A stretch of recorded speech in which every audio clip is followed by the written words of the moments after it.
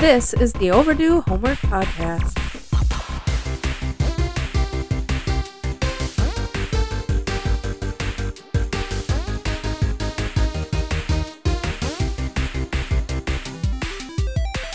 Welcome to the show. That's Trav. I'm Drew. And I'm Trav. This is the Overdue Homework Podcast, and we are here to give you our opinions on 80s and 90s media. Please contact us at overduehomeworkpodcast@gmail.com. Trav, how are you doing? Good, man. This was the last DBZ homework episode for the summer, so it was a lot of fun binging DBZ one last time. Well, I mean, what's not fun about binging DBZ, honestly? Really, I had to continue after the 18 episodes a couple times, so I will still be binging, but we will not be recording. No. But, spoiler alert, maybe the summer of DBZ will happen again. Dun, dun, dun. How you doing, Drew? I'm doing really good. Just enjoying summer with the family. Everybody's doing great, and I couldn't want anything more out of this summer, personally, so been really having a good time with it. Do you have a DBZ outfit for Cam yet? No, not yet. But so my daughter at her daycare had Wheels Day today, which is like they bring their bicycle, scooter, whatever they want to bring. They bring it to the school, and then they like tootle around on their break or whatever like that. Mm-hmm. And she, as we're walking out, because Evie's watched some episodes of DBZ, which we watched the Pendulum Room episode together, and I was like, "Ooh, this is a little bit much." But we were walking out, and she goes, "Look, Carson has a DBZ bicycle," and I was like, "Say what?" Say what? So I go look at it. Sure enough, he's got this neon green Dragon Ball Z bicycle. Nice. I was like, dude, he wasn't with us, but I was like, dude, that's amazing. That is legendary. It's so cool too that she like has watched it enough with me now to recognize what Dragon Ball Z is and to be able to point it out to me and unprompted, like, look, his Dragon Ball Z bicycle. Parenting done correctly. Hey, thank you. I appreciate that. If I've done anything right as a parent, I've introduced my daughter to Dragon Ball Z. Damn right. We got no articles for this because there's not much to really talk about besides the episodes for this episode, so Exactly. no articles. Are we ready to move on to our homework review? I think we are. I better mention what it is in case you're just listening to this episode for some reason. It's Dragon Ball Z Season 1 episodes 13 through 18. We're going to take the same approach that we've been taking to it, and we're going to treat it as one long episode. Dun, dun, dun. Exciting. So, let's do it, Trav. Let's do it. So we get to open up episode 13, named Gaz and Mez, where Goku is in hell. Obviously in hell. Obviously. I mean, not obvious to him somehow, but it is obvious to the watcher. Those shirts on Gaz and Mez were changed for the American audience originally. I don't know if I mentioned that before or not. I think possibly. Possibly, but they were changed from hell to Tell? No, I don't remember what it was, but okay. It wasn't hell anymore. Sure. It wasn't hell anymore. Help? I could see that being what it is, but... So Goku is in hell, and he immediately is going to be trying to steal King Yema's fruit, because he's a hungry dude. And it's Goku. It makes sense. Yes. Only King Yema can eat that fruit. Gaz and Mez inform Goku that because he fell off Snake Way, he now has a free lifetime membership to hell. That's not a membership that I want. What a deal. What a deal. There is absolutely no going back. Seemingly, unless except that there actually is going back. Unless you're Goku. That makes sense. He just so happens to be Goku. Obviously, Goku does seem to be a bit distressed by the information. I'd be distressed if I was told, hey, you're in hell. Yeah. And you're stuck here forever. Yeah. We get to move on to where we get to meet Launch Tien and Chaozu, and they are at Korin Tower. Well, the base of Korin Tower. Yep. Korin Tower was like a really integral part to Dragon Ball. Like for the many of the seasons, that's like where he was going. That's where Goku was going. That's where he was. It was his ultimate test of endurance to be able to climb Korin Tower and get to the top, basically. So, and he does it multiple times. He does it as a kid, and I remember it being really, really difficult for him, but he does it. He does it easily. Yeah. Obviously. It is a test. Climbing the tower is a test of your worthiness and endurance. Launch wants to join them, so she's looking for a ladder. Ladder. Like that's going to help. A much. ladder? A Seriously? ladder? In a teepee? In a teepee. Not only a teepee, but a random teepee. A random teepee. Isn't hers. No. She's, hey, is there a ladder in here? Isn't she tossing stuff like out of the tent as she's looking like... Saying it's all junk. Come on, man. Come on, man. That happens to be a character named Bora. That's their tent. The father and son are Bora and Upa and Goku are the same age. Oh, okay. They were kids together in Dragon Ball, Sure. and they became best friends, like Goku does for everybody. Obviously. They were enemies at the beginning because they're there to guard the tower, and Goku wanted to climb the tower, and Bora was like, "Well, you can't climb the tower. I'm guarding the tower." Yeah. And so, like Goku does over time, he wore them down with his unbelievable positivity. I guess that's the way I can only describe it.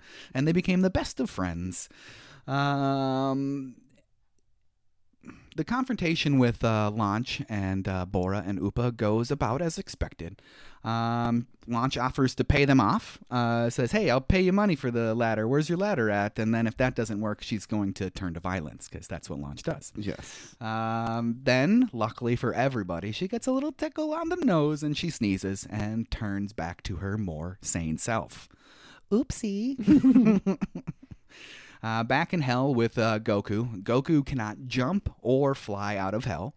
Gaz and Mez, they like to cut Goku's jib, though, because he's trying really hard to jump up the Snake Way.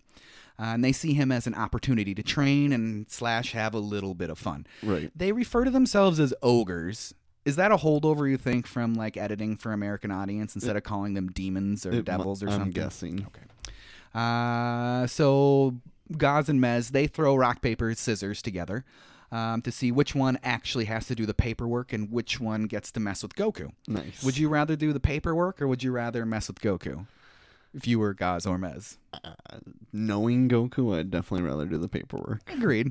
And then secondly, are you a rock, paper, scissors or a Rochambeau guy? Rock, paper, scissors. Rock, paper, scissors. Who says Rochambeau? Who says Rochambeau? Who says Rochambeau? No one in Minnesota, No, that's for sure. I didn't even know that was a thing probably until my 20s. That Rochambeau was a thing. Yeah. I was like, what is that? It's rock, paper, scissors. Rochambeau. No, thank you. No, thank you. Gaz wins and chucks Goku as high as he can. So there's a start, I guess, to try to get to Snake Way. I guess. Goku does surprise Gaz by landing softly on the ground instead of presumably dying, getting very hurt. I mean, he's in hell. I guess he can't really die again. He's already dead. Yeah. So what exactly are the rules here in hell? They're up for anybody's interpretation? Unclear. Unclear. Definitely unclear. I'd say I'd like a little bit of backstory and maybe some like solidification of what the rules may be in hell, but there's enough filler in DBZ as it is, so I don't need it. Definitely. This can be a mystery. This can be a mystery. I'm okay with that. Goku accuses Gaz of not being strong enough to throw him up there. I mean, that's like is it an innocent way for Goku to like get what he wants, or is it just Goku like not being manipulative and not understanding and just being Goku? I think it's to get what he wants. Get what he wants, to be a little bit. He kind of wants to throw a little jab, like, let's fight, let's do something. I like that, because, I mean, it does offend Gaz, so he challenges Goku to a wrestling match. If you win, I'll give you my special flying machine to get out of here. If you lose, you're here forever, and you'll be my special plaything. That's sick, man. Sick. I don't think he meant it that way, but come on, guys. Still. Meet me by the blood fountain in a half an hour, and the rules are, there are no rules. And that sounds great to Goku. Yeah, it's sounding more and more sick. It's like you're talking about There are no rules. At that blood fountain with those, did you like the little spirits and stuff that were in the rowboat and having their little conversation? Pretty fun. Yeah, it's pretty funny. I like that. Gaz tries to bum rush Goku, but Goku does manage to stop his advances. It looked like he was going to lose there for a second to get pushed out of that ring. I mean, they're wrestling sumo, right? They don't call it sumo, but that's what they're doing. Obviously. I was like, oh my gosh, is Goku going to get... No, of course, Goku's not going to get pushed out of there. No. Goku asks if it's his turn, and Goku easily pushes Gaz to the other side of the ring. Not too surprising, but a little bit surprising, right? Considering they're supposed to be the strongest people in hell. Right. I guess. Like, what a joke. What a joke, right? Then Goku blasts Gaz out of the ring with a simple wind attack. That's what he's using. It's not an energy attack. It's like a wind attack. Yeah, he's just pushing really fast. So, yeah. He's going to do like the E Honda 1,000 hand slap, but it turned out to just be a wind slap. Exactly. Right? Yeah, that's what it was. Gaz is obviously stunned that he lost, but he's a demon of his words and introduces Goku to his special flying machine. It's a giant lever. Yes, it's a giant lever. I really love the simplicity of it, that it's just a giant lever. Yeah, I gotta go push the start button. He goes and pushes that start button, aka jumping off the ledge. He sends Goku flying in the air. Gaz says, "It's very technical." It doesn't work. It just simply doesn't send Goku high enough. Close, but not high enough. So Goku fires off a Kamehameha toward the ground. That manages to give him a little extra boost. It's not the first time that he's used that technique, and it won't be the last time that he uses that technique to manipulate himself while he's in the air, I guess. Definitely not. Gives him the boost he needs, and still, though, it's not enough because he hits his head on some kind of barrier in the clouds separating Snake Way from Hell. I'm assuming it's like an invisible barrier. There's no actual barrier there, but they keep trying. Turns out, though, Goku's head is too soft to break through. And Gaz knew this, and he was just enjoying making Goku smash his head into the ceiling over and over and over. I'm assuming, right? Right. He's like, yeah, your head's not hard enough. I knew this, but... Mez sees them from Needle Mountain, where he's leading an expedition for the souls in Hell, which is... I really like the idea of Hell being a mundane place that's just really boring. Yeah, and definitely. You have like activities and stuff. It's really curated, but it's just really boring. Right, instead of eternal suffering. Right. Yeah, if definitely. you're there for thousands and thousands of years, I suppose it would be pretty, cause a fair amount of suffering. Yeah, definitely, but at least not burning. Yeah. I just think that's, I like that take on Hell. And I'm guessing it's a cultural thing. Maybe that's their idea of the afterlife in Japan, and their I don't know, because do you know what their primary religion in Japan is? I do not. Are they Taoists? Are they I don't remember. I'm not going to comment. By this point, it's after lunch, so it's Mez's turn to challenge/torment Goku for a while. Turns out Mez is the fastest ogre in the land, so he challenges Goku to a race. I mean, that makes sense. That makes sense. It happens again throughout the series. Yes, it does. People think they're faster than Goku. Yes, it does. Goku just has to catch Mez and tag him. And Goku seriously asks, "That's it? Okay, I can do that." We get a quick check-in with Gohan, and he is absolutely thriving. He's outrunning our tiger friend and gathering food. It is the same tiger, right? I would assume. Yeah, I like to at least imagine that it's the same tiger. They seem to have quite the relationship. It makes the tiger's story a little bit more interesting, I guess. Right. He could be a throwaway character and completely flat, but he's not. And I like that bit of writing for him. Gohan wears our tiger buddy out, but he entices him again by treating him like a house cat, which is comical. Yes. I'll get a kick out of that every time.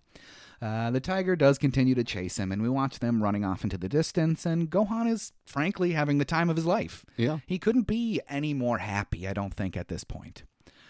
His training seems like it's coming to an end. It's getting there. Right. It seems like it is. We're back in Hell with Goku, and it's time for that race between Mez and Goku. It's a very fun sequence. Enjoyed watching it. Gaz at the beginning of the race says that he thinks there's no way Goku can catch Mez. Only King Yemma has done that. I'd love to see King Yemma really strut his stuff because everybody speaks very highly of him. He's got to just have huge strides. Yeah, exactly. That's really funny. But then again, it has been an odd day, says Gaz, so who knows if he's actually going to win or lose. Anything is possible. The comical chase through the amusement park, pure gold. Pure gold. Just pure gold. The following each other across different rides is just really funny to me, and it's like a really traditional animation thing that you would see in Looney Tunes or something like that. Yeah. Got a good kick out of that. Goku does end up tricking Mez into chasing him around King Yemma's fruit tree, which is funny because he just just antagonizes him in a way to make him completely forget what he is actually supposed to be doing. Mez says that it's going to double your strength and keep you full for 3 months, and that obviously sounds very good to Goku. Sounds very good. Goku gets Mez to chase him by heading towards the tree. And being a deceptively smart man, Goku turns around and hugs Mez. And there you go. He won the race. Or Boom. the tag match. Yeah. It's kind of a race. Tag Smarter than you think. and that forces Mez to reveal the secret passage back to Snake Way. The passage is just a set of stairs. Yeah. In the dark. Yep. It kind of seems like when he's going through, it is kind of like a weird interdimensional portal type of deal, because he seems like it feels like I'm dreaming and all this other stuff. And they're laughing, aren't they? They as are. He's going up. Like, They they've are. got him again. They got him again. But you never had him. Yeah, you never had him. It does send Goku back to the beginning of Snake Way. Yeah. Yikes. Yikes, considering he was over halfway. He was over 5,000 miles into his trip already. Just crazy. But luckily, he got this fruit. Yeah, at least he's going to be full for a while. Yeah. I loved how he came out of King Yema's desk. It was very funny. Yeah. Because he's just like, what? Whoa, see you later. See you later. I'm out of here. Yeah, it took him, 7 episodes or something to get as far as he is now, and then he restarts and he's where he was within the episode. Oh, okay. So this fruit is the real deal. Right. It doubles his strength. It didn't say anything about doubling his speed. No. I mean, at least keeps him full for 3 months. I'm guessing with Goku's tolerance and how hungry he gets all the time, it's probably like 1 month. That's a good point. It probably would affect Goku much differently. Yeah. 3 months is probably more like 1 month. I like that. That's very true. So, like you said, Goku's almost back now to the halfway point on Snake Way. He ran across the Snake Way sweeper again, and Goku just hurtles over him, and the dude is just totally, distracted by it and drives right off of Snake Way. Right off of Snake Way. What are you doing, dude? Straight to hell. What are you doing? Straight And to he hell. will be stuck down there. Yeah. Why don't we ever get to see him again in these episodes? I don't know. That is weird. We should be able to see him again. No more Gaz and Mez? No more Gaz and Mez. Well, maybe because he is, I almost said alien. He is a demon of sorts. Maybe he can freely travel between the two, but he is a demon. And we do eventually, way later in DBZ, so we will see more Gaz and Mez, but I do not think we see the street sweeper down there. I really don't remember when they go back to hell. I can't wait to get to it. Yeah, they don't, but villains will be down there. Thank you. Now I remember. So we're back with Piccolo now, and he's training again, because that's what Piccolo does. That's his life's ambition, is to train and be the strongest person he can possibly be. Pretty sweet. Gohan and our tiger buddy stumble upon Piccolo charging up and literally blowing them away. Away. Next, we are high atop Korin Tower. The gang's all there. Yamcha, Krillin, Yajirobe, Tien, Chaozu. They're all there. It's good to see them. Their training with Kami has begun. Goku and Snake Way. Goku is on Snake Way again, and he stumbles on a palace. Is it King Kai's palace? Not so much. Not so much. It's Princess Snake, everybody. I wish her name was like Snake Princess instead of Princess Snake. I don't like how it's reversed. It is weird. That's just me, though. Goku confuses her for King Kai, which is something he does all the time. Confuses everybody for King Kai. Everybody. Hey, are you King Kai? Hey, are you King Kai? Surprised you didn't think the street sweeper was King Kai. I think, good point. He wants her training desperately. He gets some dance training. Way to go, dude. Dance training. But Goku gets it. It's all a test. He's supposed to attack when she leaves an opening for him to do so. Goku finds that opening and slams her to the ground. It's hilarious. It is pretty hilarious. It's very funny. All things are forgiven, thankfully, and Goku apologizes. It was just a misunderstanding, and he's got to get going. But please don't go. Stay for dinner. That easily convinces him, obviously. It's been so long since he's needed any food because of King Yema's fruit. It's been 3 months, so here we go. Time to eat. I guess. Goku stays for dinner, and it's quite the feast. A feast that is poisoned. Poisoned?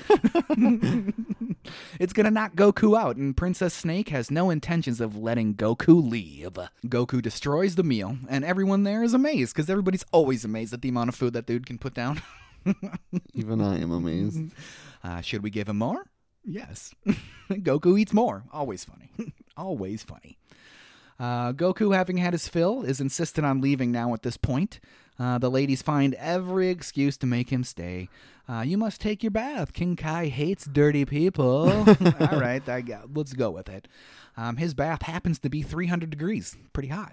Pretty hot. Pretty hot. He still loves it, though. Princess Snake knew that he was strong enough to handle it. Good job. Good job. But their conversation ends abruptly, and she fears that she has boiled him. He's fine, though, and he gets out. Yep. You get to see his butt.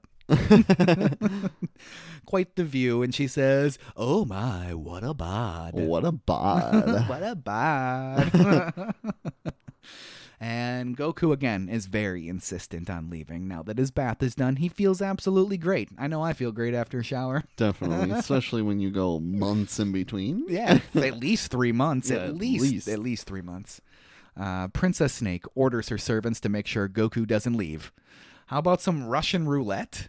Super weird. Super weird. Super weird. And then she shoots herself in the head. And just so happens she gets the 1 in 6 shot and blows her head off. Super weird that's in a show So for weird. children. I guess it's not really children. The show's main demographic is that like 9 to 15, right? True. Yeah. 9 to 15 to 40, somewhere in there. Because, I mean, I'm still into it. But yeah, they change the hell on their shirts, but they don't cut that scene out. Yeah, That's right? a little crazy. That's a little bit weird. That didn't work, so they're like, hey, watch this ritual dance while you get drugged with some more juice or something, more drug juice. They finally get him sleeping. With Goku sleeping, Princess Snake gets her dream mirror to see Goku's dreams. I wish I had a dream mirror. That'd be sick. He's dreaming about his family because he's such a righteous dude. He's far too tame for Princess Snake, whatever that means, I guess. Whatever that means. So they're going to eat him. Was she planning on taking him as a lover instead of eating them? I thought their motive was to probably eat him the whole time. Probably. But Whatever. maybe he was worthy. Yeah, I suppose. Make some snake babies or something. Snake babies. His dream, Goku's dream, turns into a nightmare of Nappa and Vegeta arriving at his home, threatening his family, and this wakes him up. So no more funny business from Princess Snake. She reveals that Goku is actually inside of her, a giant snake. Yes. So I've seen all of these episodes, but I don't remember all of them as I'm watching them. I did not see that coming. Yeah, definitely Did not. not see that coming. Goku flies out of her before her digestive juices get him. She chases him and vows to chase him for eternity. That sounds fun. Yeah, no thank you to that. No, thank you. Goku, being the consummate trickster, gets Princess Snake to tie herself up by using himself as bait. Pretty funny. It's pretty funny, right? Yeah. I'm surprised she was so easily tricked by that. Yeah, I mean, and he tried to be nice. He did. He tried to come to an agreement. She wouldn't have it, so there you go. Yeah. All tied up. So off Goku goes, back on the path to King Kai's. We get to a quick look at the others, and they are training. Kami knows that what they have isn't enough to defeat the Saiyans on their way to Earth. They need Goku. They need Goku. They need Goku. So next we get to move back to Gohan, and he's still doing his homework in the cave. That's dedication, dude. That is some serious dedication. I didn't do homework as a kid as it was. There's no way Yeah. I'd be doing it in a cave by myself. No way. Haven't seen Mom and Dad in a while. Homework is the last thing I'm doing. Yeah. He's clearly just, making it up because he doesn't have his book with him. He's doing it in the dirt. Yeah, So he's doing just homework from memory. thinking of the hardest problems that I didn't solve. I'm going to practice those now. Okay. Woof. Buzz. Whoa. Buzz, your girlfriend. Woof. I would not want to do that. That is for sure. Gohan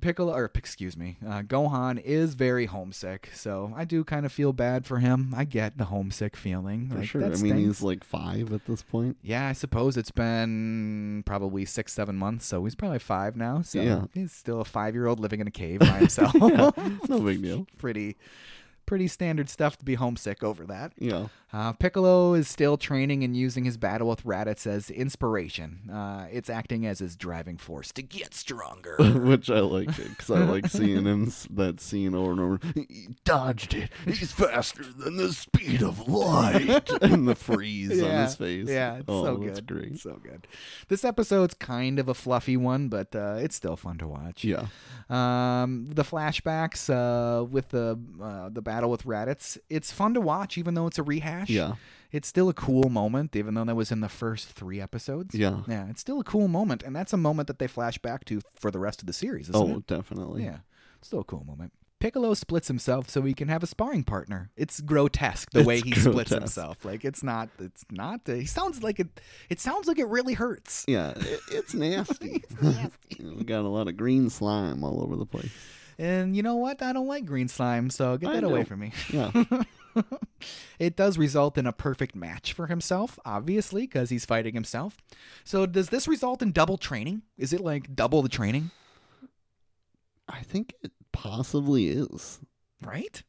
Yeah, he's like weakening himself by splitting his power into 2, Right. but basically he is double training. Because even like if you're if his power is halved and he's leveling himself up twice. Yeah, like this then, is at least a 1.5. Yeah, something. it's something. Yeah, I like it. And then second question, do they share a single mind in this instance? Or is it more like connected, like he and Kami are connected?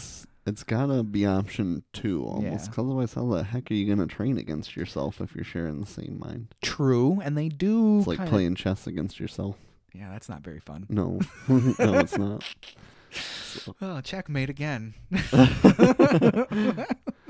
So yeah, I think it's more of like the 2 minds telepathic link because they do have a conversation with each other. Yeah. I guess not really a conversation. They share words with each other. They don't really need to, and it's usually when it's like some real S is going down. Then they're like, "What? Huh?" Yeah. Be funny if they trash talked each other more. Yeah, that would have been really cool. That makes sense. That Piccolo would have been like trash talking himself. Yeah. I like that. He should have been. We get to move back to Gohan, and he's got a sand windsurfing board of some sorts that he's managed to make. Way to go, 5-year-old. Way to go, dude. It's some fun stuff, though. It's really cool to watch in the episode. If only his daddy could see him now. But wait, giant eagle attack. Great sequence. Surfing through the cave, off a cliff, crashing onto the beach, almost crushing her tiger friend. Just a fun sequence. It reminded me a lot of his trip down the waterfall at the beginning, right? And I'm sure those parallels were supposed to be drawn together, showing how he handled that situation then and how he's handling a very similar situation now.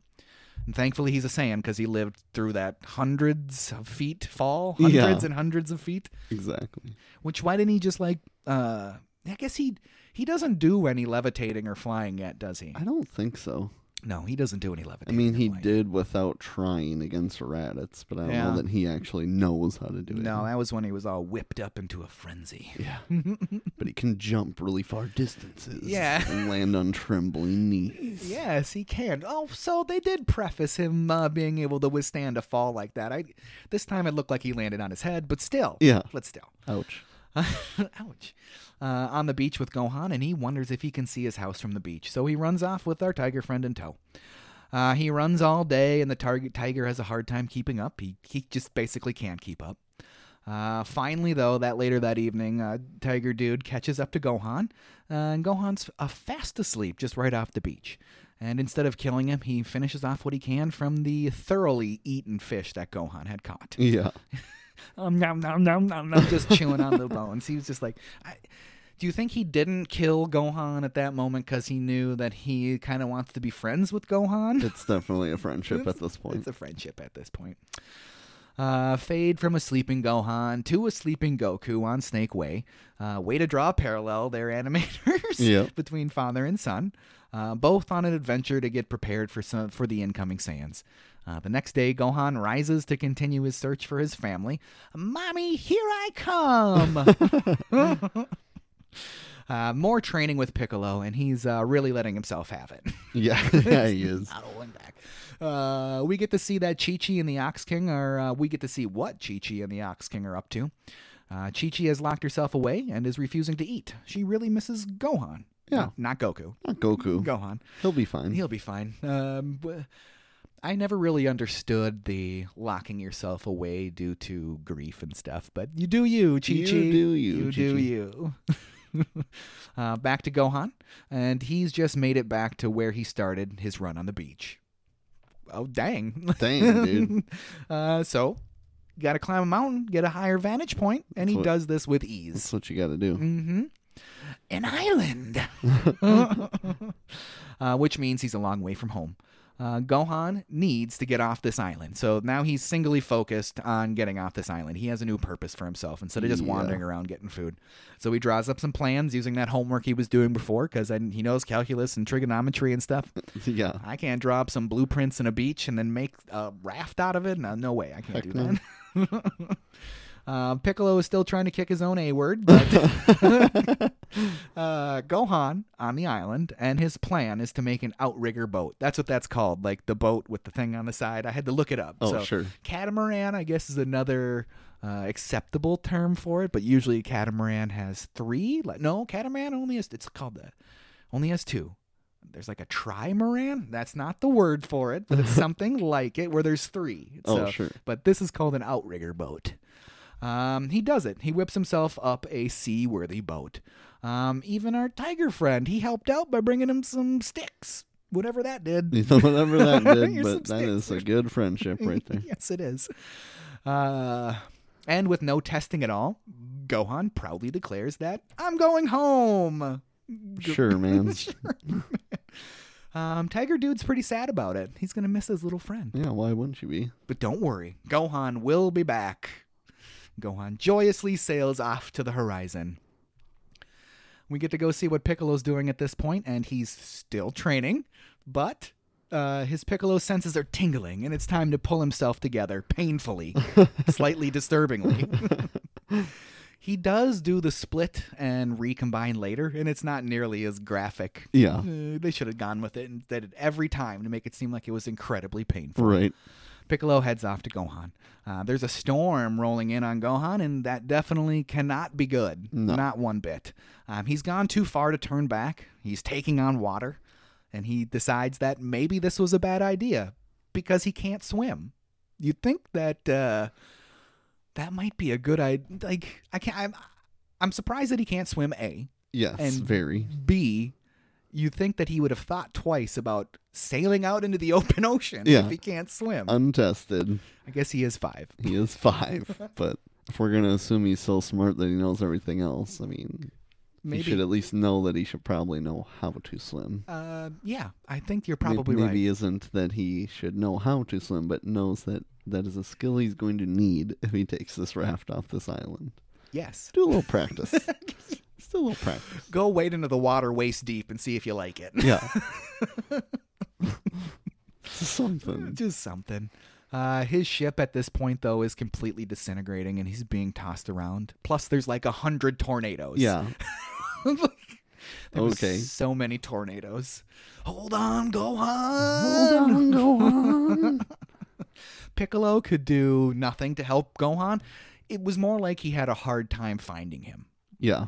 But why wasn't he able to find him if he's able to locate him with his Piccolo senses? Yeah, that's true. What is that called, by the way, when they're using that sense? Is there a word for it?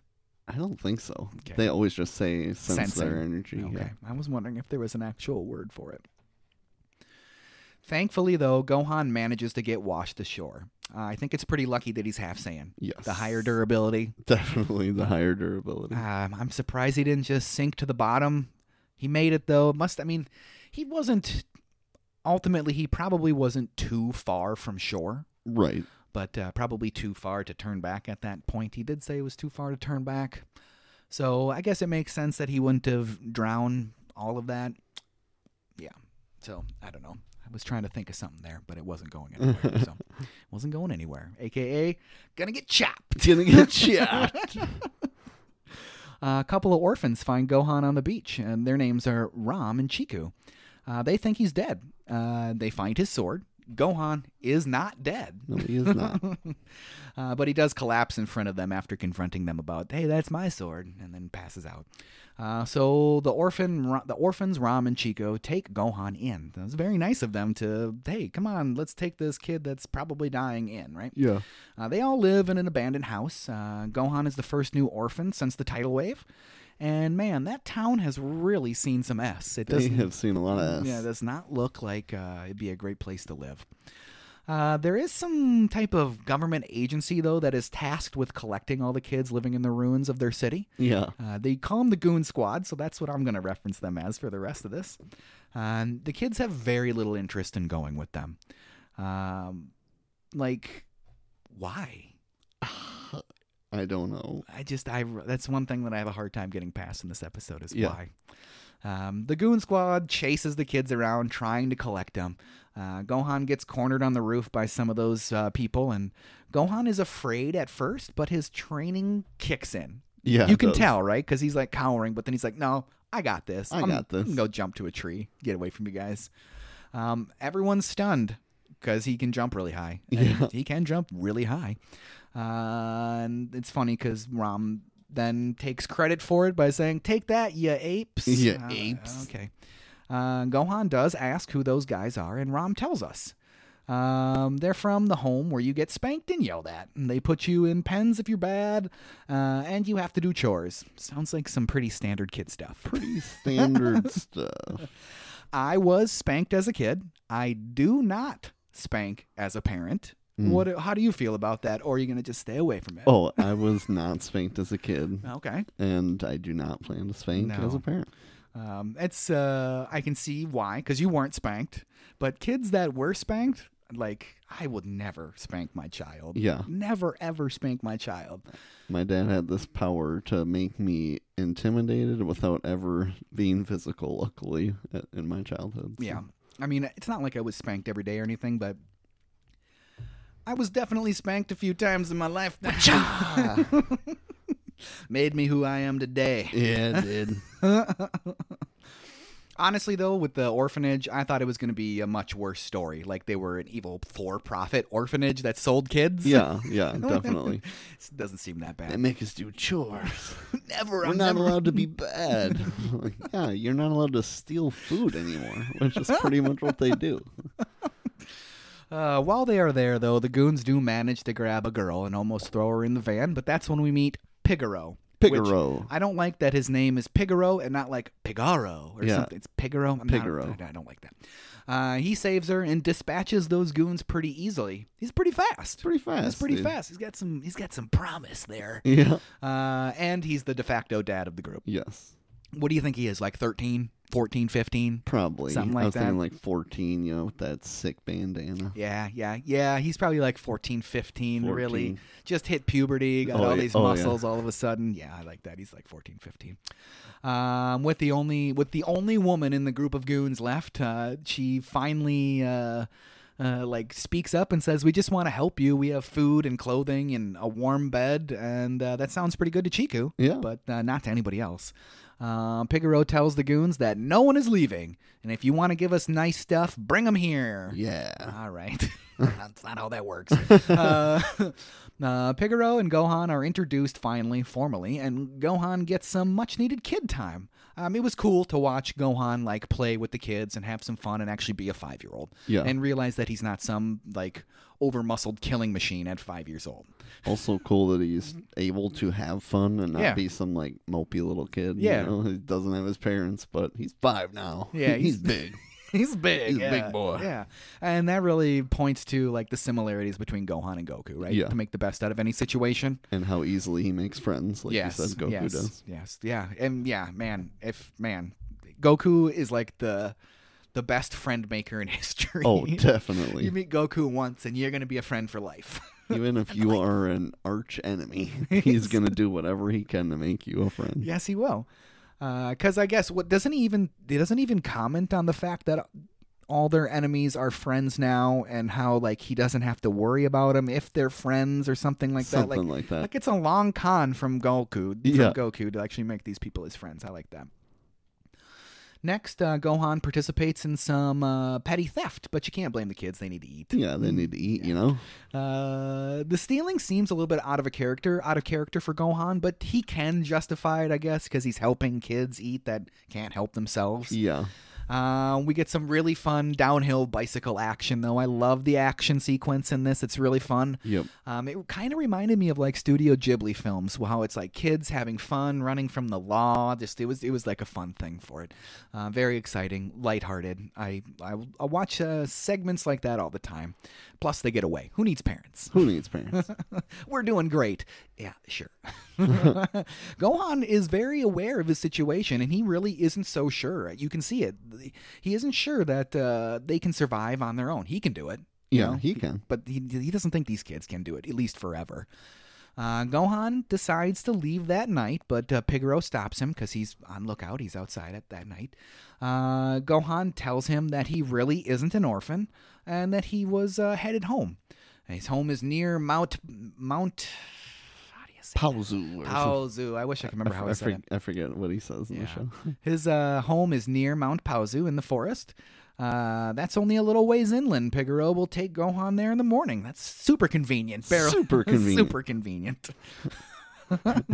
After the kids now are grilling Gohan about his mom, they decide that they're all going to go for a drive tomorrow and drop Gohan off. Sounds like fun. Nice little road trip for the group. Why not? Nice. Their plan is to steal a truck from the goons. Why not? Why not? Steal everything else. Yeah, it almost works. It does. It almost works. But there's the police. They're there for backup, and the kids get overwhelmed. With Pigoro in cuffs, Gohan gets serious. He slices Pigoro free and scares the hell out of everyone. Yes, he does. He really does. Pigoro bounces, grabbing Gohan in the process, and can't blame him. He's definitely over his head with this one, don't you think? He is. He looks back at those kids, and they're all getting captured and stuff, and he's like, I can't do this anymore, guys. I'm so sorry. Why do you think he grabbed Gohan? Like, obviously Gohan can defend himself. I don't get it. He was just close. Maybe he thinks Gohan can help beat up other people with him. Yeah. Who knows? But he grabbed Gohan. They're all going.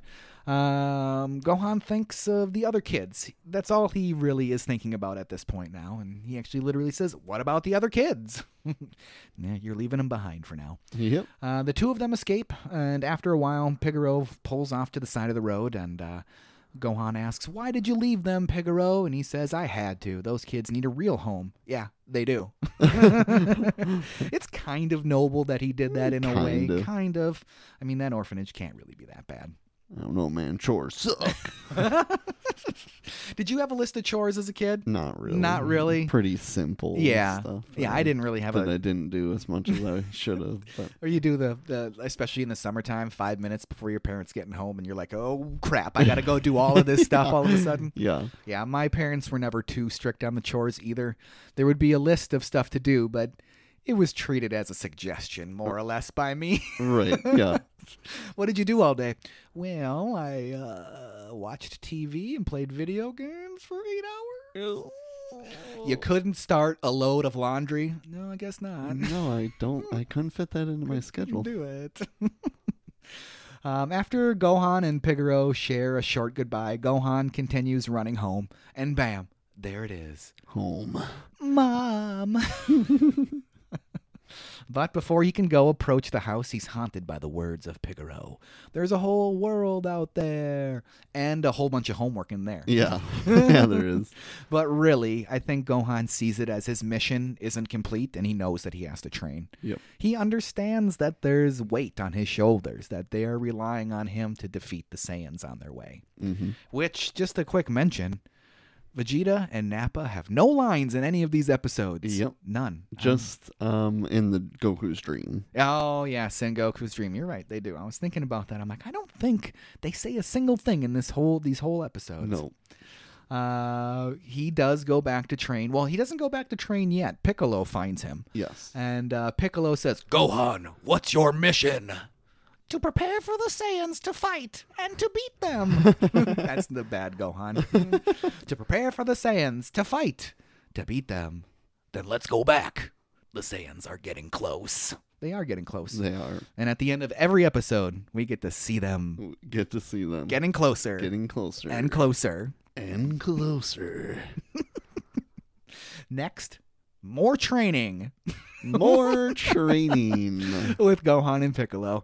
Gohan is ready for the next level. I think he is. I think he is. Is he ready for the next level? I think he I is. think he is too. We'll find out because Piccolo is not going to go easy on him. Next time you find time to whine, think about what you should do instead and do it. Man, he is rough. He is just angry. He is just angry. Just angry. You can see he has very little experience with human children. Yeah, definitely. Only 3 months until the Saiyans arrive, and if Goku isn't sleeping or eating, he's training with Piccolo. If Gohan isn't sleeping or eating, he's training with Piccolo. Seems extreme. Seems pretty extreme. Yeah. Back at the lookout, and the gang's all there again. Yajirobe, Krillin, Tien, and Chaozu. The last 3 are all training seriously, practicing new techniques. Yajirobe is more interested in food. Classic Yajirobe. And there's Popo, and he tells the group that Kami is ready for them. Our fighters seemed a little miffed that they aren't getting the same training as Goku, and they want the same training. And what was the training that Kami gave them? I taught Goku nothing. I like that. He just straight up says, yeah, I didn't train him anything. I didn't train do jack. Popo tells them that they must know themselves before they can know their enemy. That's not the right word. What does that even mean? Like, you gotta know yourself. I guess you gotta, believe in yourself? Believe in yourself, I guess. Believe in yourself, Krillin. We do get to see the pendulum room, though, which is like the precursor to the, what's the other room that they go in up there all the time? The hyperbolic time chamber. Hyperbolic time chamber. It's kind of the same thing, like a rethought, like a more improved. Yeah. Past and present are mixed in this room. It's where Goku did most of his training. Everyone but Yajirobe is interested in actually participating and going into the pendulum room, even though they're in the pendulum room, but going into the circle that looks demonic. Yeah. No thanks for Yajirobe on that. Yeah, he doesn't want to be a guinea pig. Popo wishes them luck, and as that pendulum is swinging over their heads, our Z fighters are transported to a wasteland of a planet. Saiyan skeletons everywhere. Most of them died in what appears to be very brutal ways. Yes. 2 Saiyans spot them, and they want to go have some fun, because it looks like they haven't been able to have much fun in a long time. Yeah. The group, they see through their scouters that the group of our heroes only has a power level of 1,500 combined. That's not going to cut it. No, it is not. It's easy pickings for some of the universe's greatest warriors. Chaozu is the first victim. He literally didn't stand a chance. Like, not one bit. Worthless. What was the attack they used on him? It was like brain melting? I don't know. Yeah, it was pretty rough. It looked pretty rough. His head was steaming from it, so whatever. Iron hand. Either way, he's very dead. Tien does not take kindly to that. I don't take kindly to that. He's impossibly slow. Tien attacks, and he's impossibly slow compared to them. The Saiyans are going to melt his brain, too. Yikes. That attack, if that's what they're doing, is super brutal. Super brutal. Super brutal. Yamcha comes to Tien's defense and musters up an energy attack that he can control. It takes forever for him to gather that energy. Yeah, it takes forever. My grandma can gather energy faster than that, but it's okay because she's a tough cookie.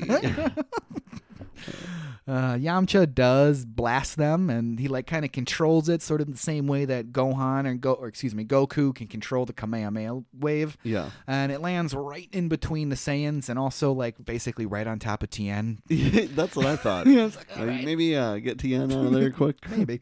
Was it a success? Not so much. Nice. That shot tickled. Tien, Yamcha, and Krillin, they all attack at the same times with what looks like their best attacks. Giant explosion. They're engulfed in that mushroom cloud energy dome, whatever you want to call it. And it looks like we did it. No, you didn't. Tien literally goes, "Are they immortal?" No, just super strong. Then Peekaboo from our Saiyan bullies, and Krillin is dragged to his death. Yeah. Sound pretty painful when he was down pretty there. painful. Yeah. Looked like the 90s wrestling when Undertaker breaks out of the ring and pulls you down and I did not think of that, and I'm looking at it in my mind's eye, and that's all I can think of now. That's hilarious. Krillin gets shot into the air and then slammed into the ground in a classic DBZ move, right? Oh, yeah. That's unbelievable classic, the getting shot into the air and then like the double hand smash into the back. Yeah. Classic. And there goes Krillin dying again. Way to There he go, goes Krillin. again. Outraged and the only two left, Tien and Yamcha attack again. Yamcha gathering energy, as slow as a Saiyan's grandmother. Tien uses multiform and Yamcha uses his spirit bomb. Could this be enough? No. Yamcha's spirit bomb does connect after Tien distracts him, but it is definitely not enough. So is it weird that Yamcha is able to do a spirit bomb? It's definitely weird, but I think it's pretty cool. Yes. I like that you kind of get a taste of what the spirit bomb can be, and then it's just such a larger scale when it's brought back in, and Goku is the one who uses it. Right, and that makes sense, that Goku's would be much bigger, much more powerful, and all that stuff. And, his is, somewhat steerable and controllable, too, but his is so gigantic that it doesn't need to be, so it's fun to watch Yamcha, control this, like you said, with his Kamehameha, or Goku's Kamehameha. And it would make sense, I guess, now that I'm thinking about it, it would make sense that Yamcha would learn that technique because they're part of the same dojo, the same house, the turtle house, right? Yeah, I'm surprised we don't see a Wolfang Fist. You know what? Why wasn't there a Wolfang Fist? At least one Wolfang Fist. That was his go-to forever. That was his go-to. No, come on. Where's the Wolfang Fist? And I do find it funny, too, that Tien winds up using multiform and he just distracts them. Yeah, why not? I thought he was going to blast like a tri-beam. Yeah, why not? From all of his multiforms. Why doesn't he do that? I don't know. Or just from the one that is the legit Tien. Right, something, because that's what he was doing. He was doing the triangle. Yeah, why didn't he do that? Nope, just distractions. Just distractions. The Saiyans emerge from the ground yet again, and with some really cool purple triangle blasts. I really like the look at it. I don't know what you want to call it, but I really like the look of it. Yamcha and Tien definitely meet their maker. Oh, yeah. No chance. Not so fast, though. They are transported back to the lookout, and they are back in the pendulum room with Chaozu and Krillin. And Yajirobe, too. But, yeah. Coping with the fact that they just died in a very realistic way. Yeah. I mean, if you think you died and you felt like you died, that experience would be very, very real to you, right? Yes. Total mind F. Total mind F. We do get some answers on what's actually going on in the pendulum room. They project their dream bodies, and they never actually left the room, and they've traveled to the past. So they do say, our Saiyans that we meet, they do say that they're on Vegeta. And right, yes. Planet Vegeta is destroyed by this point in our timeline, correct? I believe so. Yeah, it is. Yeah, so obviously it's in the past, and it should have tipped me off as soon as they said that they were on Vegeta. That I'm like, oh, this is not the present day. Right. Should have tipped me off, but it didn't tip me off, so. Yajirobe asks, how'd they do, Kami? They did quite well. And then one of the best lines of our homework episode, however, the Saiyans on the way to Earth are twice as strong. The pause on everyone's face, just, I can't believe it. That like cymbal crash, like, like, that was the hardest thing we've ever done in our lives, and they're twice as strong. Oh, I love that so much. I laugh every time I watch that. It is really good. Kami does say that he understands after all of that if they want to back out. And none of them do. Wouldn't miss it, Yamcha says. Yamcha, you should miss it. Yeah. But Yajirobe out. He's out of there. He's no interest. Why is he even there? I mean, he did... For the tiniest little bit of that beginning of the episode, he was training. He was actually fighting with Tien, and I was shocked because I don't even remember him ever actually training. But no, that was it. So maybe it was like food isn't ready for 10 minutes, so he had to do something. It could have been. And now he's just, not dealing with that. Maybe Kami knew that this was going to be the outcome, and they just needed somebody easily accessible to like gather up the real fighter. Yeah, exactly. That could be it too. We get to move back to Piccolo, and he's still beating up Gohan. What percentage of strength do you think Piccolo's using? 20, 30, 40% on Gohan? What do you think he's using? Certainly nowhere even at 50. I can't imagine. So 30's probably a good 30? one. Yeah, I don't think so. Like he's still surprised, but it's like, come on, you're only given 30%. Right. Yeah. So at the beginning of this episode, it kind of felt like things were kind of coming to a head, but after this specific episode in Dragon Ball Z, it feels like they have a long way to go now. Yeah, it feels definitely. like there's a lot of training to be had, and they have no chance in the state that they are now. Definitely. That's definitely what it feels like. We get to see quickly that Vegeta and Nappa are on their way, and Goku still hasn't made it to the end of Snake Way. It's almost been a year, and Gohan seems to be their only hope at this point right now. There's no word on what's going on with Goku. We don't know if he's actually going to get the Snake Way, and once he gets the Snake Way, is he going to have more than 15 minutes to train before they get seriously. So, I don't know. I should say not the end of Snake Way, but gets to King Kai's house. Right. They have more than 15 minutes, so I don't know. We see the crash site of Goku's pod, and we hear the "Wake up, Kakarot, destroy all life forms." More of Piccolo and Gohan training. Piccolo is determined to make that kid stronger than all of us. We see that Goku is exhausted on Snake Way. Gohan is sleeping and dreaming of Raditz and his father's death. That's pretty heavy. Awoken by his nightmare, Gohan is confronted with a full moon. Still feeling the effects of that moon for some reason or another. And so when he's all pissed off, is that a Kaioken that he powered up to? Like Kaioken times 2, something like Kaioken times 2? It does kind of look like it. It's red. It is red, but it can't be because Goku learns it for the first time from King Kai. That makes sense. During his training. Well, I mean, could it be potentially plausible that it's just Gohan, like, just doing his weird Gohan thing? It could be, yeah. But you're right. If it's a specific technique that needs to be taught by King Kai only, if I remember correctly. Right, I think so. So, I don't know.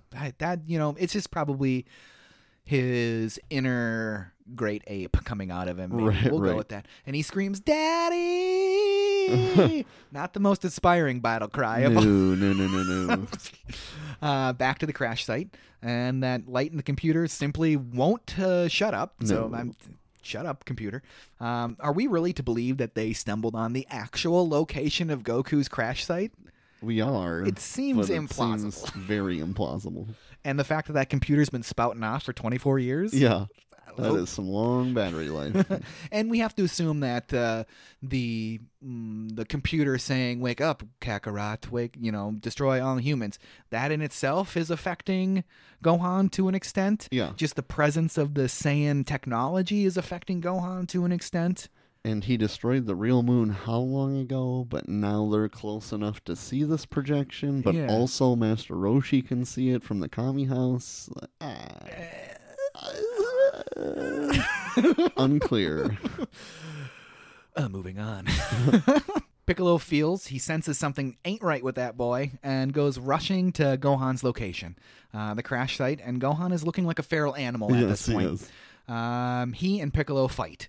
Gohan actually cutting the Namekian. It's pretty intense. It is. He really, it's really funny. It's almost comical the way Gohan goes at Piccolo. Yeah. Because he just goes full force at Piccolo, and Piccolo's like, "Ugh, get out of here, kid. What are you doing?" Like he's trying to swat some sort of bug. He's like, hates bugs or something. "Ugh, get out of here." They tussle, and Gohan runs off with Piccolo chasing after. Piccolo can't stop himself, so he blasts some laser eyes at Gohan. I mean, might as well. Yeah. I really like the look of his laser beam eyes. Oh, yeah. I don't know what it is about him, but I like the fact that they're just those two tiny pinpoints that come out of his pupils, and it's takes a second for it to charge up, and then it's like, bing! I really like that about it. Something about that sound and the visual just hits me in the right spot, I guess. Piccolo splits into two again to get the drop on Gohan. I keep saying that. Gohan? It's that Minnesota accent coming through. Piccolo splits in two again and gets the drop on Gohan. But, Gohan's tail's growing back because that's a thing that can happen. That's a thing that can happen at the worst times. Hopefully he doesn't transform again. That won't happen without the moon. The moon is in plain sight. The moon is in plain sight. How did that get back up there? Top 5 lines of the series so far, right? Definitely. How did that get back up there? I blew it up. If you listen to this show, if you're a constant listener of this show, you'll realize that my top 5s and top 10s are probably 15, 20, 30 things long all the time, but it's okay. Piccolo hits Gohan with his best Sith Lord finger lightning. It stops Gohan in midair, but now Gohan transforms into the giant ape, and he basically is frozen in air and staring directly at the projection of the moon, and that's why he finally transforms. So as cool as it was to see a different random move that Piccolo has, he basically set this up. He did. He caused it to happen. Like, if anything, just get to him and take your cape off and put it over his face. There you go. Like, I mean, let him breathe, but, Daredevil style that. Put it over his eyes. There you go. And just hold it, figure out where the heck this projection is coming from and finish it. Yeah, he should have, he could have done that when Gohan transformed, too. Levitated some giant tarp and tied his head up in it, so then he would transform down, right? Or the more DBZ thing to do, like pull a giant boulder or cliff that would block his view or something random, Genius. That's what should have happened. I mean, if he can levitate one of the Great Pyramids, all of the Great Pyramids, he can levitate a mountain. Come on, Piccolo. Use your head. He does see the problem at hand, though, and fearing that Gohan may destroy the Earth, Piccolo says, "That moon gotta go! That moon gotta go!" So he blasts it, but it's a projection! What is he to do? Back at Kame House. And we see that Bulma and Roshi and Oolong have collected all the Dragon Balls with 2 months to spare. So they're trickling out this information, our timeline. It's like 3 months here, it's almost been a year, and then it's 2 months until our Saiyans are supposed to get here now. Yep. 2 months and 39 more episodes. They also noticed the fake moon, like you said. So, and Bulma asks, "How can you tell?" And Roshi's like, "There's no moonlight, you dummy." You dummy. Yeah, come on. Bulma is the one who doesn't notice that? That's kind of ridiculous. She's a genius scientist. She should have been like, "What's with the moon? The moon was destroyed. Why is there a moon And here?" if anything, he's old enough, so I can see either of them coming to that conclusion, but the other of the two should not be confused by the situation. Correct. It would have made more sense if that was like Roshi and Oolong in the window. That would have made more sense. It should have been Oolong. It should have been Oolong. Oolong doesn't get enough play in DBZ, if you ask me. More screen time for Oolong. I want more Oolong. You hear that, producers of Dragon Ball Super? We want more Oolong. Why can't he participate in all the filler episodes and we don't have a straight Oolong and Pilaf episode? Please. Come on. Please. Please bring back Emperor Pilaf. It was Emperor Pilaf, right? Yeah, Emperor Pilaf. Emperor Pilaf. Please bring him back. I think he might be... Nah, he's not dead. He does come back in... He comes back in Super. He does come back in Super. No, I'm trying to think. Who's the cat? Puar? Puar. Yeah, Oolong and Puar episode. That's what we need. Yeah. Oh, that would be great. Back with Piccolo and the giant ape that is Gohan. Piccolo is barely holding it together. He's having a hard time with this. As anyone would. As one would, yes, indeed. He tries to attack, but Gohan simply catches that energy blast and squeezes it out. Piccolo can definitely not defeat a Saiyan. No, he cannot. Gohan grabs Piccolo and gives him a good old squeeze. Throws him to the ground and steps on him. Ouch. Gohan walks off, and finally Piccolo discovers the origin of the projection. Maybe concentrate on that instead of staring at Gohan and being like, "What am I supposed to do?" Yeah, seriously. It's coming from Goku's pod, which everybody figured out by now.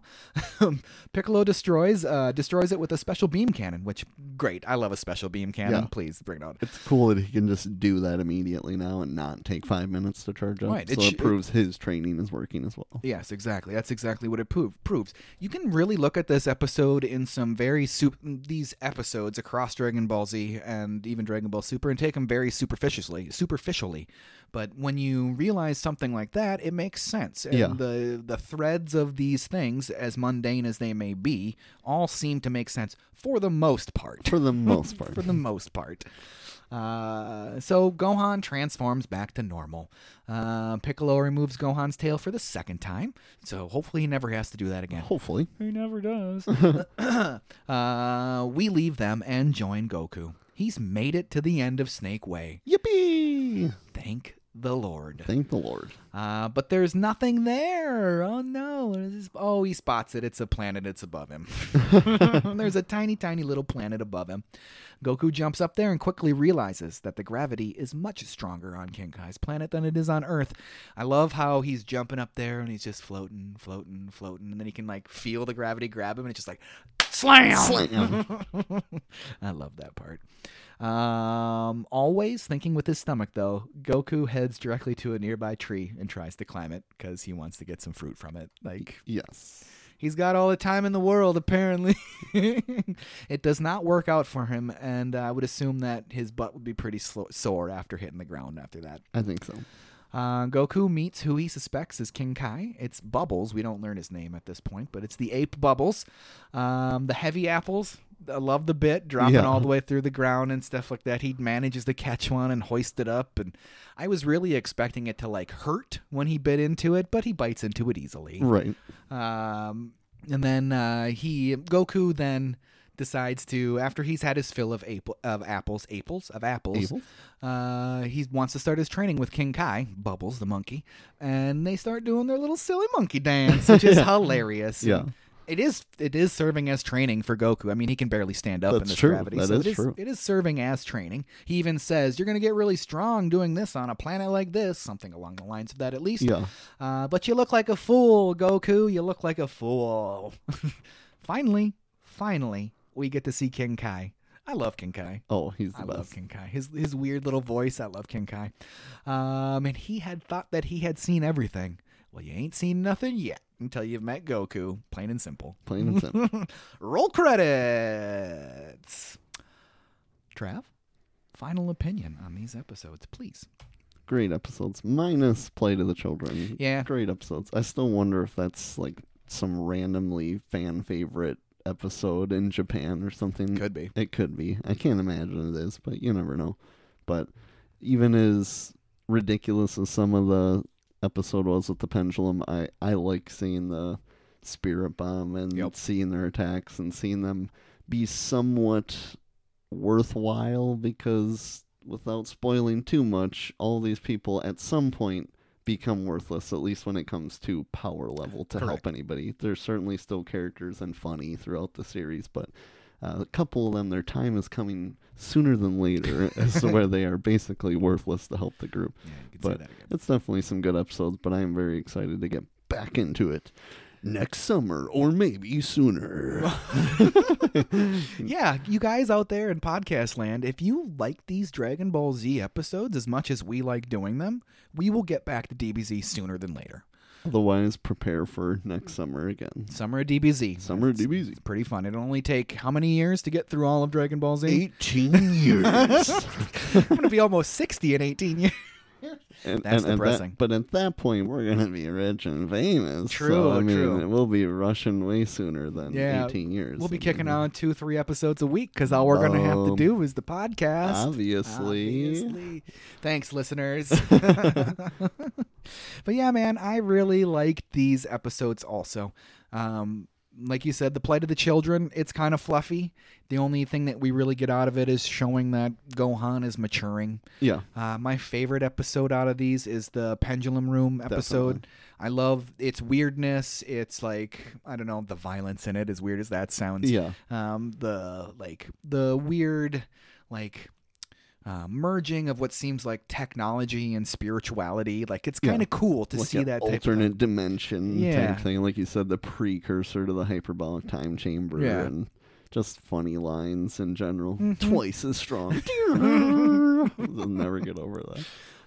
I, like you, can't wait to keep on going with Dragon Ball Z.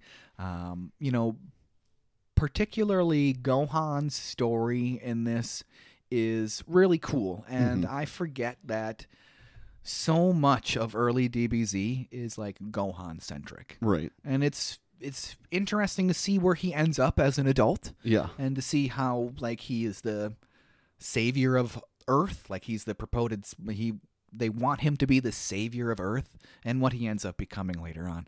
Not to say that he does not save the Earth a time or two. Yeah, definitely a time or two.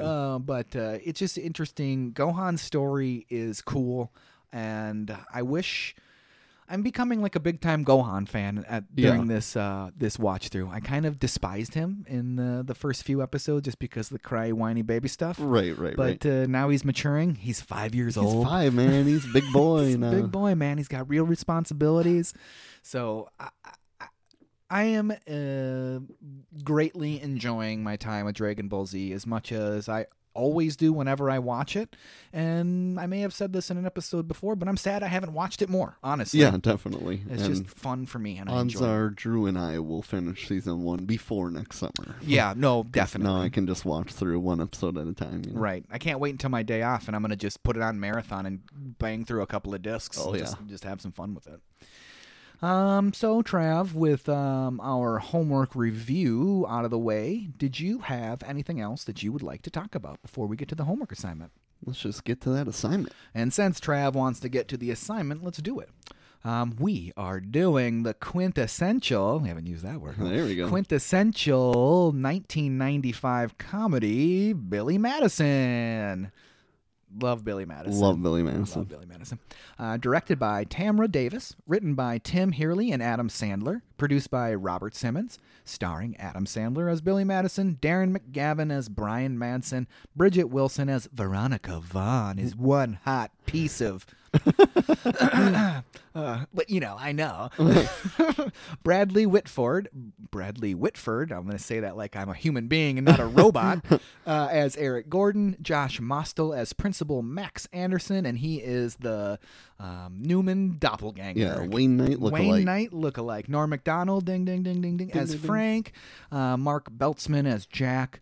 Larry Hankin as Carl Alphonse. I got there. Teresa Merritt as Juanita. And Jim Downey as principal / judge of the decathlon. Grant, maybe? That's a copy paste, so that's kind of goofy. We'll go Grant. I'm going to say your name's Grant, buddy. Grant Alanke as Pete.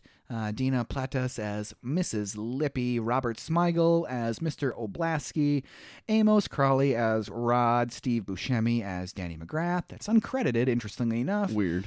Chris Farley as the bus driver, also uncredited. Very and weird. Gary Valkov as the Penguin, uncredited. That makes more sense. As a Yeah, dude in a suit. that one does. Cinematographer Victor Hammer, for those that care. Edited by John Gilroy and Jerry Wolf. Music by Randy Edelman.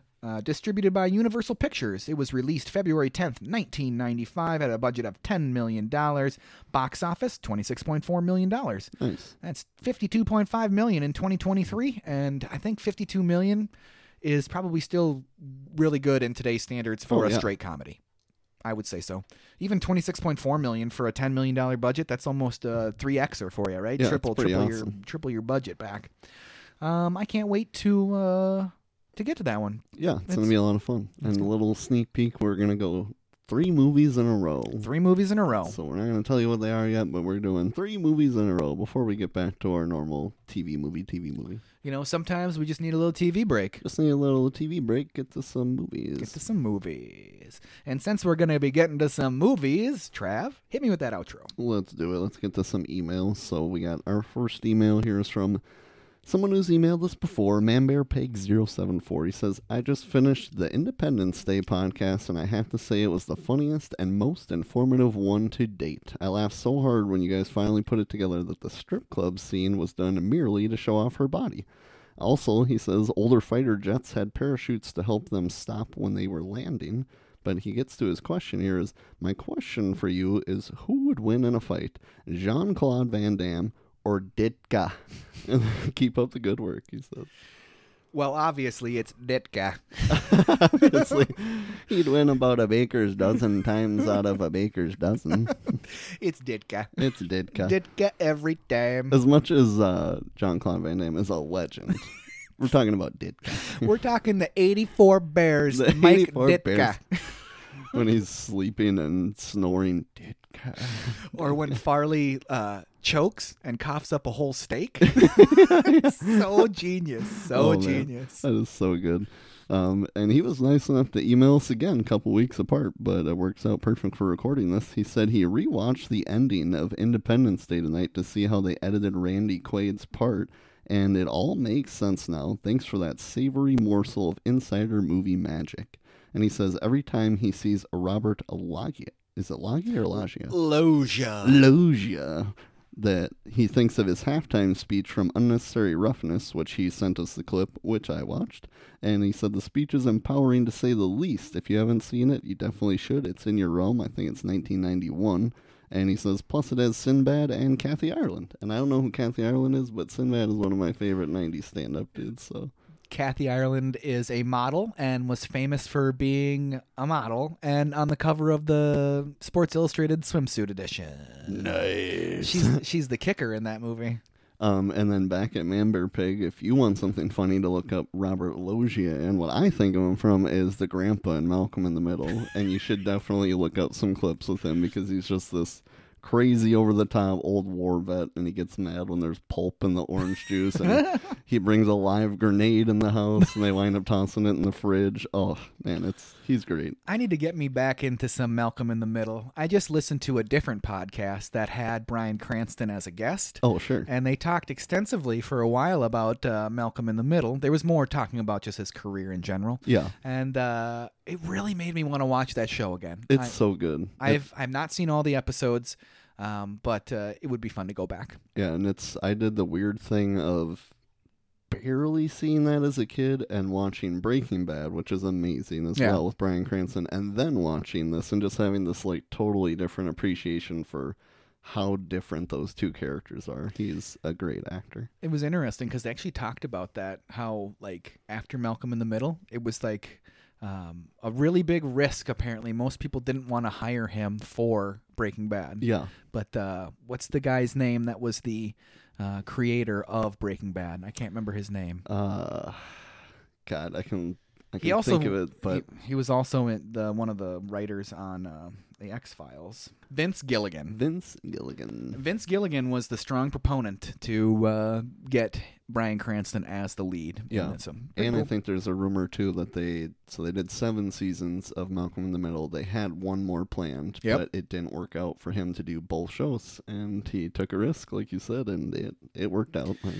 He was, if I remember right, he talked about that, and he said that he would do Malcolm in the Middle instead of Breaking Bad, but Malcolm in the Middle didn't get picked up. Oh, so then sure. he was free to do Breaking Bad. Oh, okay. Yeah, so it's like kind of chance, like right. happenstance for one of the best performances on television ever. That is crazy. Kind of crazy.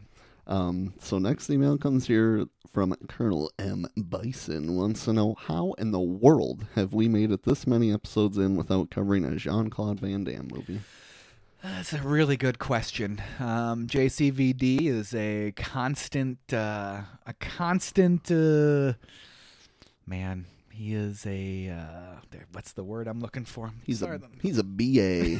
He's a total BA. He's a total BA, and he was a big-time part of the 90s, so it is egregious that we haven't gotten It is. There's so much dang content to cover, but we will be getting to some Jean-Claude Van Damme. Which is more egregious, bumping Jurassic Park for the better part of a year or not getting the JCVD?